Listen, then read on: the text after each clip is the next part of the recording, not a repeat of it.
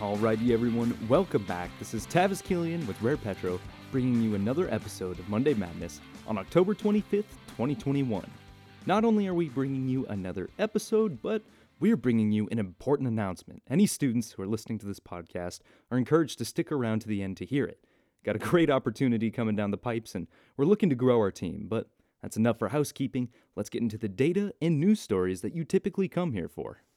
First, the WTI price is doing incredibly well. At the time of writing, the price is at $85.06. Late Sunday, we saw some activity as it sat around $84.50, which is up from what it closed at Friday in the high $83 range. At this point, it's coming down to supply and demand fundamentals. Oil inventories in Cushing, Oklahoma are quickly dropping, and at this rate, they could be dry in a matter of weeks. Those tanks require a minimum amount of oil to operate, which is somewhere in the neighborhood of 20 million barrels.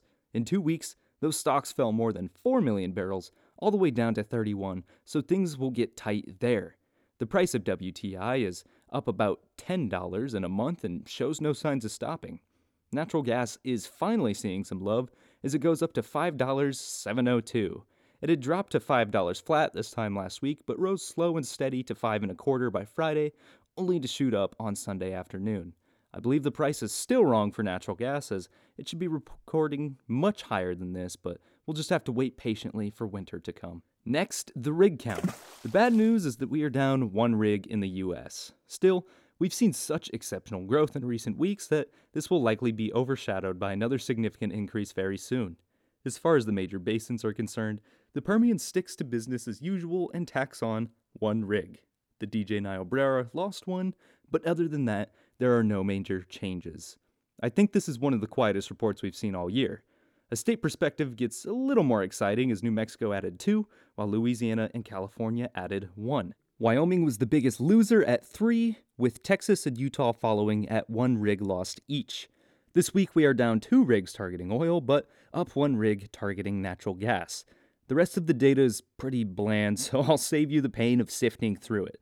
Like I mentioned, an abnormally slow week, but as far as negatives go, -1 is just about the best you can do. Lastly, the inventory report, which you should have been able to read on rarepetro.com as our weekly Thirsty Thursday report.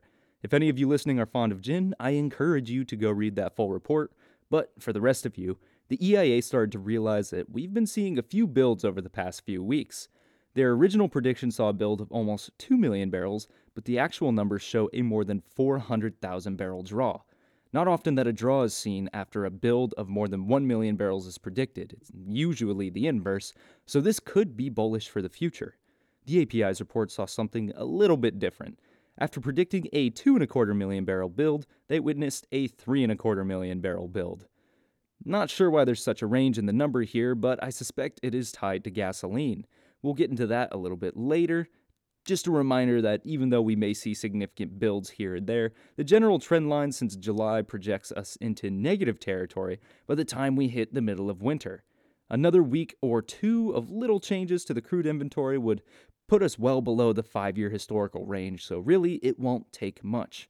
Remember, just a year and a half ago, things were wildly different. But now it's time to move on to the real star of the week, gasoline. While crude inventories may have seen only a baby dip, gasoline took an absolute nosedive by almost 5.5 million barrels. This brings it to record low territory once again. This has caused gas prices to increase by another 7 cents. 2021 has shown one of the most aggressive price increases we have seen since the years following the 2008 financial crisis. Not only that, but the minimum price for regular grade fuel is lowest in Oklahoma at $3.08 and is likely a little bit higher now. It's unlikely that you'll find gas cheaper than $3 a gallon in any state, but if you do, politely decline the home concoction that your neighbor distilled on his own. The continued draws are a result of the highest demand for gasoline since 2007. Prices are only likely to increase more before falling, so fill up sooner rather than later, folks. There was a significant draw on distillate inventories, but that is expected for this time of year. If distillates were to see record lows, it likely won't happen until about late November. Propane is fighting to reach a historically normal level of inventories, but it's really not that far off. That's all I've got for you as far as the statistics go, and it wasn't too bad of a week. Next, our news stories, starting with another story from California. It sure seems like nothing good has happened since I've arrived here, and things are only getting tougher for the industry. I don't think I'm the bad omen, but pretty much a terrible coincidence. If you didn't know, California doesn't really have strict setback laws. In other states, it is not uncommon to see a rule that requires oil and gas facilities or wells to remain a minimum distance from public or residential spaces. If a state hasn't imposed a rule like that yet, it is only a matter of time, like we are seeing in the case of California. Governor Newsom proposed a 3,200-foot setback from homes, schools, hospitals, and other populated areas. Now, as some of you might know, there is loads of oil and gas activity in dense and populated areas like LA. If I'm not mistaken, I believe it's only second to Kern County in terms of magnitude of production.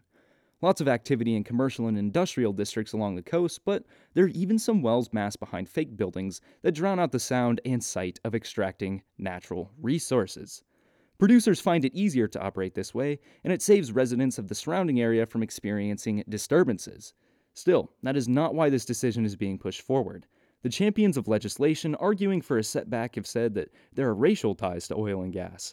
They claim that a disproportionate amount of Black and Latino residents are affected by oil and gas activity, and some studies suggest that there is a correlation between being close to oil and gas operations and health defects. Newsom has highlighted that more than 2 million residents in the state live within a half mile of oil and gas drilling sites, as he referenced them, and wants to put an end to the injustice. Don't get me wrong, I do think setbacks have a place in certain situations, and yes, there are probably more people of color living close to these operations as compared to white people. But this law makes it seem like the industry is preying on the impoverished. There are many factors at play, like socioeconomic differences, growing income inequality, and the not in my backyard attitude that prevents white people, and all other people for that matter, from willingly accepting oil and gas operations near their property, despite the reliance on the resource. I'm not really blaming anyone here. I, too, wouldn't want that in my backyard if I could choose. Nobody wants to live close to any form of industrial operation, whether that be oil, food processing, or chemical manufacturing. That is what makes these areas that much more accessible to low-income families. I guarantee you, these are all greater factors that can explain why more people of color are living close to oil and gas sites, but that wouldn't put the industry into a bad light or get any action from political leaders in California. I understand this is a sensitive subject to touch on as it gets into discussions of race inequality which have the right to be discussed and improved upon. All Rare Petro is saying is that California is muddling the cause and effect of their problems and using the industry as a scapegoat, which, in turn, will only increase their already significant dependence on foreign sources of energy and likely hurt those people they were looking to benefit in the first place. Go ahead and pinch yourself before this next story because it might come off as a bit fishy. Saudi Arabia has announced that it plans to be at net zero emissions by 2060. Counterintuitively, they have also announced that they plan to expand production, likely so that they can sell oil to the other suckers who refuse to produce it from their own soil. To offset this growth in production, they have targeted hydrogen fuel generation and announced plans for a $5 billion generation facility. Honestly, these guys have some smart people working almost exclusively in the world of energy, so they just might be able to pull off large-scale production. While the 2060 goal comes about a full decade later than most other people in the game, it seems that they are attempting to appease the short term by doubling their goals for reduction in 2030. At this point, the energy transition is at full steam, and 2030 will highlight the largest winners and losers pursuing massive energy change. I, for one, am excited to see how it goes, especially in the case of Saudi Arabia rebranding themselves as dual oil and green energy producers. Saudi Arabia's first renewable energy plant opened in April, and its first wind farm began generating in August.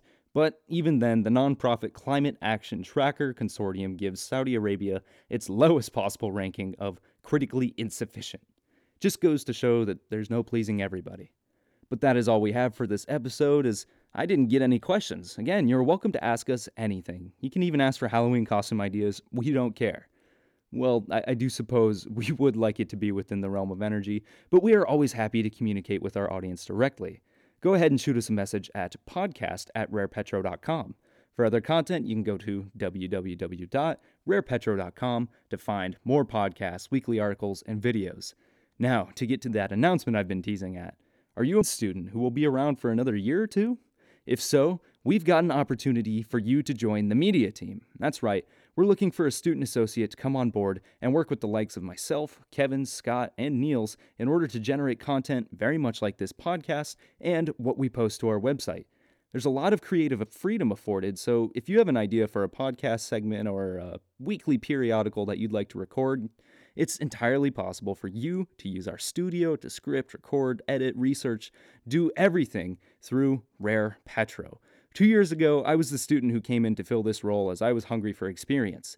At the time, I saw it as just a temporary gig that would hopefully get me some of that experience I was hungry for, but my expectations weren't really high.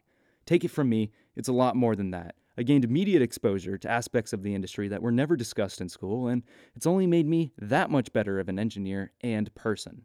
I know it sounds like I'm talking it up just to make the sale, but I cannot stress just how enriching it has been to work in that position, as I learned things that any other company would not have the resources to expose me to. If you are interested in the position, please email podcast@rarepetro.com, or you can email me any questions directly at tkillian, that's TKILIAN, at rarepetro.com.